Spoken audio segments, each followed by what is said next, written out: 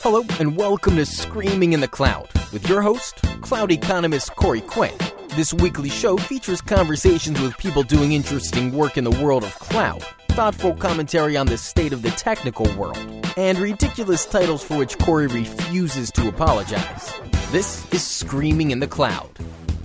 This week's episode of Screaming in the Cloud is generously sponsored by DigitalOcean. I would argue that every cloud platform out there biases for different things. Some bias for having every feature you could possibly want offered as a managed service at varying degrees of maturity. Others bias for, hey, we heard there's some money to be made in the cloud space. Can you give us some of it? DigitalOcean biases for neither. To me, they optimize for simplicity. I polled some friends of mine who are avid DigitalOcean supporters about why they're using it for various things, and they all said more or less the same thing. Other offerings have a bunch of shenanigans with root access and IP addresses. DigitalOcean makes it all simple. In 60 seconds, you have root access to a Linux box with an IP. That's a direct quote, albeit with profanity about other providers taken out. DigitalOcean also offers fixed price offerings. You always know what you're going to wind up paying this month, so you don't wind up having a minor heart issue when the bill comes in. Their services are also understandable without spending 3 months going to cloud school. You don't have to worry about going very deep to understand what you're doing. It's click button or make an API call, and you receive a cloud resource. They also include very understandable monitoring and alerting. And lastly, they're not exactly what I would call small time. Over 150,000 businesses are using them today. So go ahead and give them a try. Visit do.co/screaming, and they'll give you a free $100 credit to try it out. That's do.co/screaming. Thanks again to DigitalOcean for their support of Screaming in the Cloud. Hello and welcome to Screaming in the Cloud. I'm Corey Quinn. I'm joined this week by Christopher Stobbe, who's the director of SRE at Veritone. He's also a former TAM at AWS, but that's not really what I wanted to invite him here to talk about. Instead, a blog post went out somewhat recently about architecture that he's been working on. So first, welcome to the show, Christopher. Hey, Corey. Good to be here. Thanks for having me. No, thanks for being so generous with your time.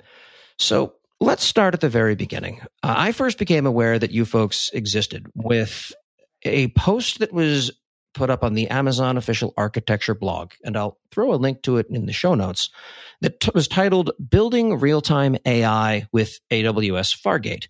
So I read that 5 or 6 times, and eventually I had a vague idea of what you were talking about and did a little more digging.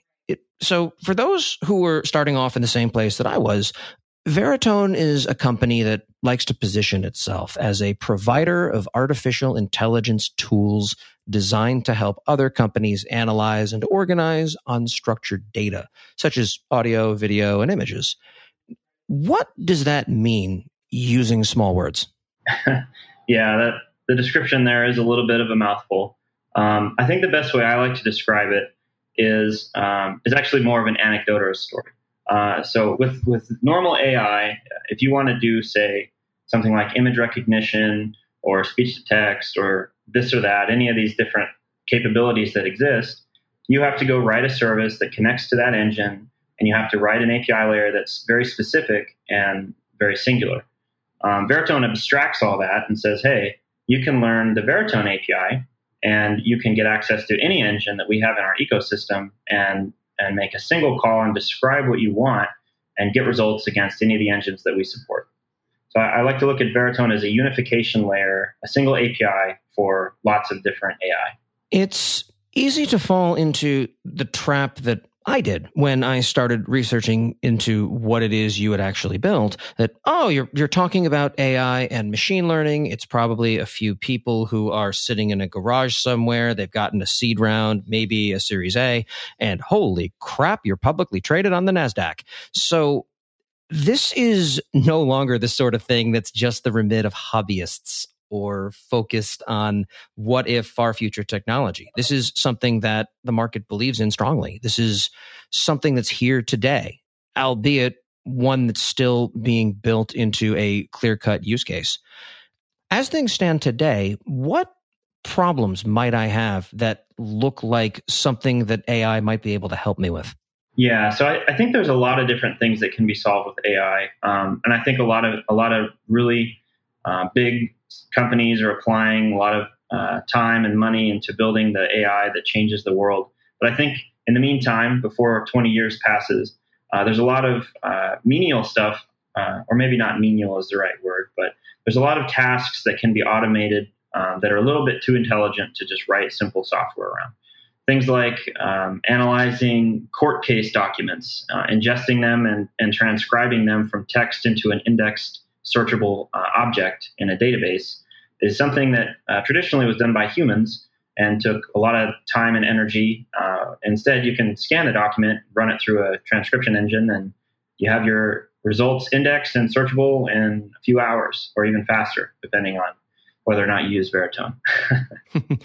One of the interesting challenges about this entire space from my perspective is just the sheer applicability of machine learning models to different things. A while back when SageMaker first came out, I gave it a few months and then asked on my ridiculous newsletter, who's using SageMaker and for what? Because personally, I'm not a data scientist. I'm not someone who has the wherewithal or the expertise to have intelligent conversations around these things. And what amazed me was, first, the sheer volume of replies I got. Secondly, the fact that everyone was doing something different with it. And lastly, that they all started with some form of the sentence, I'm not a data scientist, but. This is rapidly turning into something that real people with real problems who are not themselves academics are able to touch and use and get exposure to. Yeah, well, I'm not a data scientist, but I definitely agree. I think that AI is expanding and we're growing into a field that just demands accuracy and results at a much faster pace than humans can deliver. Absolutely. You wound up mentioning in your post that this entire system that you describe is built around Fargate. For those who aren't aware, this is effectively instant-on Docker containers as a service. Picture serverless Docker, and in addition to starting a war with that phrase, you're effectively not that far from what this looks like. It's you throw a Docker container at AWS, it handles all of the infrastructure scaling for you. The downside to this, of course, is that first, there is some management expense tied into that. On a one-to-one compute level, you will wind up spending more per container hour or per container second than you would for a similar amount of compute on EC2. Do you find that the value that you get from having something managed entirely for you offsets that economic cost? Or is there a tipping point where, okay, we're now large enough on these workloads that moving to EKS or ECS or something else eventually becomes a foregone conclusion? Yeah, so I think that when we went out and we started doing this, we kind of looked at it twofold. We looked at it first with the assumption that eventually Fargate would have some sort of a pre-provisioned billing, kind of like pre-buying DynamoDB throughput or purchasing reserved instance. Fargate is young, so I think we assumed that eventually it would have a better billing model than it currently does. But given that it doesn't today, part of the architecture actually includes mixing and matching Fargate and EC2. So we have very bursty traffic, and we designed the mean of our traffic, the average load, to run on reserved instances on EC2, and for all the bursts to scale in Fargate. So it is very expensive, and we were very conscious of the economic impact that our company would have internally if we went entirely Fargate. I think that there's a definite story around when Fargate becomes acceptable, when using other things begins to make more sense. And one thing I'm starting to see more and more of as I talk to people about this is the idea of traditionally what you would see with on-prem versus cloud, you own the base and rent the peak. I'm starting to see people with EKS or ECS clusters or running it in KOps or whatever it is to run Kubernetes, but then having a burstability story that goes to Fargate since it's instantly available, it scales effectively forever, and the only real downside is a bit of cost at stupendous scale. Right. Yeah, I think with Fargate, just the flexibility that you get from being able to scale quickly, it just outweighs any cost impact, in my opinion. With EC2, even with optimized ECS AMIs, you're still looking at a minute to a minute 30 just for an instance to be available and ready for traffic. And that doesn't even include starting the container. Whereas with a lot of our benchmarking with Fargate, we were benchmarking 5-second start times from nothing.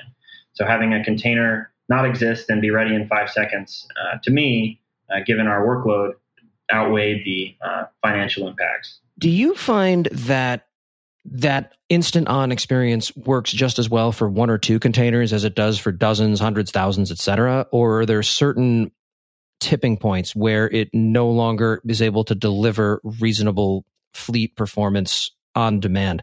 I'm not talking about service limits. I'm just talking about raw capacity. As the old joke goes, the cloud is not infinitely scalable. Source tried it. At what point do you wind up seeing inflections, if any, or aren't they really manifesting in the service? They haven't manifested for us yet. I assume, given all of the things in AWS, that it will eventually manifest. Luckily, we haven't hit that problem yet, though. Yeah, it turns out that all things are finite at a large enough scale. This is not incidentally intended to sound in any way, shape, or form as a ding on Fargate. It's just when someone approaches you with a new service and says, here you go, it's awesome. I have an ops background. My immediate question is, terrific. Where's it going to break? If you don't know and understand what the failure modes look like, you're in for a bad time when your customers discover them, and they will discover them. Yeah, I absolutely agree. We ran our Fargate deployments through a lot of load tests, just trying to break it, basically trying to see when we started seeing issues. And all things considered and the amount of time we wanted to put into it, we were not actually able to break it from an error that was AWS related. Right. And I think that there's a lot of challenge as far as trying to understand, okay, is this something that's local to my account? Is it local to this particular availability zone? Is it local to the service itself? Were you in the pre-announced beta period where it was just limited to a few customers? Were you using it just from day one where it went GA? Was there something else? Or am I not allowed to ask you that question? I don't actually know, but we were in the beta period, but only maybe a couple of weeks before it went GA. Yeah, by every account that I've been able to get, Fargate is awesome. My single complaint with it is that its name is absolutely terrible. It's almost like a code name that snuck out into the real world. If I tell someone I'm using Fargate, everyone looks at me blankly unless they know exactly what it is. There's no good way to infer a name from it, such as simple storage service. Well, if I've never heard of S3, I can probably ferret out what that means. With Fargate, give up. There's no good way to get there from first principles. Yeah, the name is I always go immediately to Stargate, which I assume most other nerds will as well. Oh, thank God, it's not just me. Something else that was of note in your blog post was that the queues that exist between your components are using Kafka for communication between all these different pieces. Now, let me qualify this. I am not at all interested in starting a religious war over what is the chosen queue and what is awful and only used by heretics. But I will ask this. Was it a difficult decision arriving at we'll use Kafka, or was it a relatively straightforward shot? It was relatively straightforward. We try and be fairly agnostic and also not incite our own holy wars. We use a number of other queue services internally. I think Kafka just made the most sense for this specific workload, stream-based ingestion. So it wasn't too difficult of a decision. There's a lot of noise these days about picking only things that you can pick up and move as they are to another cloud provider. Looking at what you've built, I'm not entirely sure what that would even begin to look like. Was avoiding provider lock-in in any way, shape, or form on your strategic roadmap? Or was it, well, if we ever have to move, we'll deal with it then? Or did I just cause a whole bunch of executives to go completely white as they realize, oh my word, we're locked in? Veritone is very, very cognizant of vendor lock-in. We actually have an offering of our product that you can ship and run in your own data centers. So we're very cognizant of making sure that when we write code that's specific to a technology like Fargate, we write it very small and use shims and make the actual integration as decoupled as possible. For example, after we did the Fargate deployment, we reworked a lot of the APIs that use Fargate to use other things like Kubernetes or Docker Swarm as well. Gotcha. I like the model because you're starting off with something that embraces whatever the provider's offering. And then you go back and add shim layers that wind up making it portable if you need to. If you're going to be targeting the idea of being provider agnostic, especially as you need to be as you're meeting your customers where they are in your use case, it makes perfect sense. That's why it's a best practice, not you must always do this. I think that's a terrific architectural model. First generation, embrace whatever it is the provider gives you. Generation 2, let's see what we can do to decouple this in some areas where it makes sense. Yeah, I think a lot of people get lost, spending too much time and energy on being agnostic to their technology. And I think it's important, but I also think that you get to a certain point where you're giving up all the benefits that you might have gained by using that technology just to be agnostic. And at that point, to me, it doesn't make a lot of sense. So I like to try and design things around best use case for the workload, and then work from there. Which is absolutely the right move. Wait, what do you mean you're not doing something that's architecturally perfect in favor of chasing down something you'll never need to implement? It's people just like to focus on the wrong part of the story. Yeah, I agree entirely. Your blog post originally appeared on the Veritone corporate blog. And as someone who writes an awful lot of blog posts myself, this is of personal interest to me. Your blog was invited to have a guest spot on the AWS architecture blog. My blog posts generally get threatened with cease and desist letters if I go too far. How did you wind up getting your post featured on something that is an AWS property? So we're a pretty large customer for AWS. We have, well, large in the sense that we give them money, not large in the sense comparing to other AWS customers. There's always a bigger fish. We're big enough that they pay attention to our bill. And so I think that they noticed when we started using Fargate that our solutions architect and TAMs all reached out and they're like, hey, we see you guys are using this new technology. What are you using it for? We're really interested in your use case. And it just set up some conversations with their product managers and the lead architects around Fargate, where we kind of walked through what we were building, and they asked us if we'd be interested in co-writing a blog for the AWS architecture series. What was that process like? Was it essentially, here you go, here's a blog post that we wrote, and they said, cool, and published it as is, and it surprised you? Was there a 15-round revision process? Sorry, for those of us who dream of one day seeing our name up in lights, it's interesting to understand what it is to go through that process. Yeah, it actually was surprising to me because our internal processes took quite a lot longer than theirs. We did a lot of review internally with our marketing and legal teams before we sent it to AWS, just to make sure that we had all of our bases covered and we were talking about things in the right way. And by the time we sent it to AWS, they actually had no revisions for us. It was just a waiting period for them to find the right time and blog series to send it out with. So from the time we gave it to them, there was not really a lot of back and forth until they told us, hey, your blog's being published. It's nice to wind up having it just sail through like that. I generally tend to not write in a style that lends itself to that. Yeah, I think we just got lucky. Well, to that end, anytime I've given a talk or written a blog post about a technical solution or an architecture I was proud of, if I've then taken that post and I go and show it to some of my coworkers who worked with me on building that thing in the first place, their response is, yeah, it's a great piece of fiction you wrote there. That's not the project that I remember. And they're right. I'm of the personality type where I will block out some of the negative issues, mostly to keep myself from waking up in the night screaming. But it's always sort of a glossy, polished, final version. And if you follow a lot of other blogs that discuss similar things, this is a common pattern. There's generally some form of, I guess, wishful thinking and polishing it up. And, oh, it's easy. We just sat down at our computers one day and that was 9:00 in the morning. And by lunchtime, we had this architecture that appears in this blog post. And I don't care if you're writing Hello World. It's never that simple or easy to pull off. So can you talk a little bit about behind the scenes? What were the, I guess, pain points as you were building this out? What didn't go according to plan? What could have worked but didn't and needed to be backed around in some ways?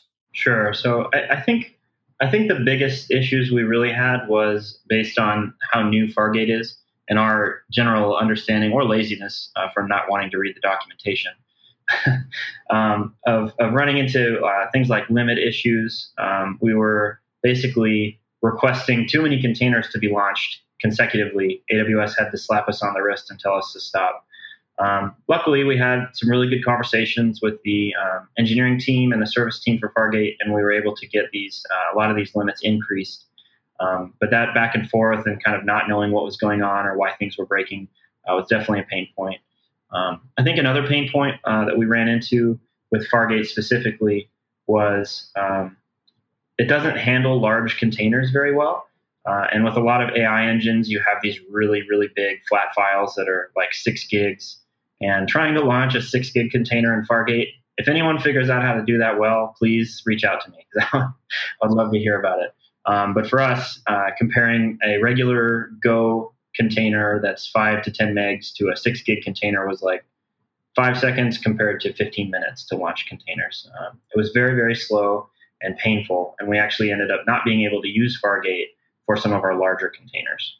This is far from an isolated occurrence, incidentally. I've spoken with other clients of mine who are in similar situations, and their question is, great, so how do I go about effectively launching a 10 gigabyte container using, and I don't even need to listen to the rest of that sentence because the only answer, almost regardless of technology provider, is you don't. You don't launch a container that's that large unless you have nothing but time, because it's not going to be performant. Getting it out to where it needs to go takes forever, and a whole host of things that arise from the idea that containers are envisioned, for better or worse, as being a relatively lightweight, thin thing that winds up being tossed to a bunch of things at the same time. Not, well, okay, it's easier for us to deploy our container via one of those trucks that Amazon has, Snowmobile, that has 100 petabytes of storage in the back because it takes too long to get out there over the network. At some tipping point, this is in some ways the wrong tool for the job as it's currently being imagined. Yeah, I agree. One of the reasons we use containers for everything, including these engines that maybe it doesn't make sense for, Veritone actually has another service called Veritone Developer Application, or VDA. And this allows anyone in the world, you or me, to go write an AI engine or any type of engine that you'd like and upload it into the Veritone system. So if you want an engine that can tell you hot dog or not hot dog, very specifically, you can write one and upload it to Veritone and then use that engine later to go compare hot dogs. So given the nature of all the different developers that would be submitting code into our platform, we needed some sort of a common technology that would allow us to ingest and deploy the engines that they submit to us in a predictable and similar fashion. So Docker was the obvious choice.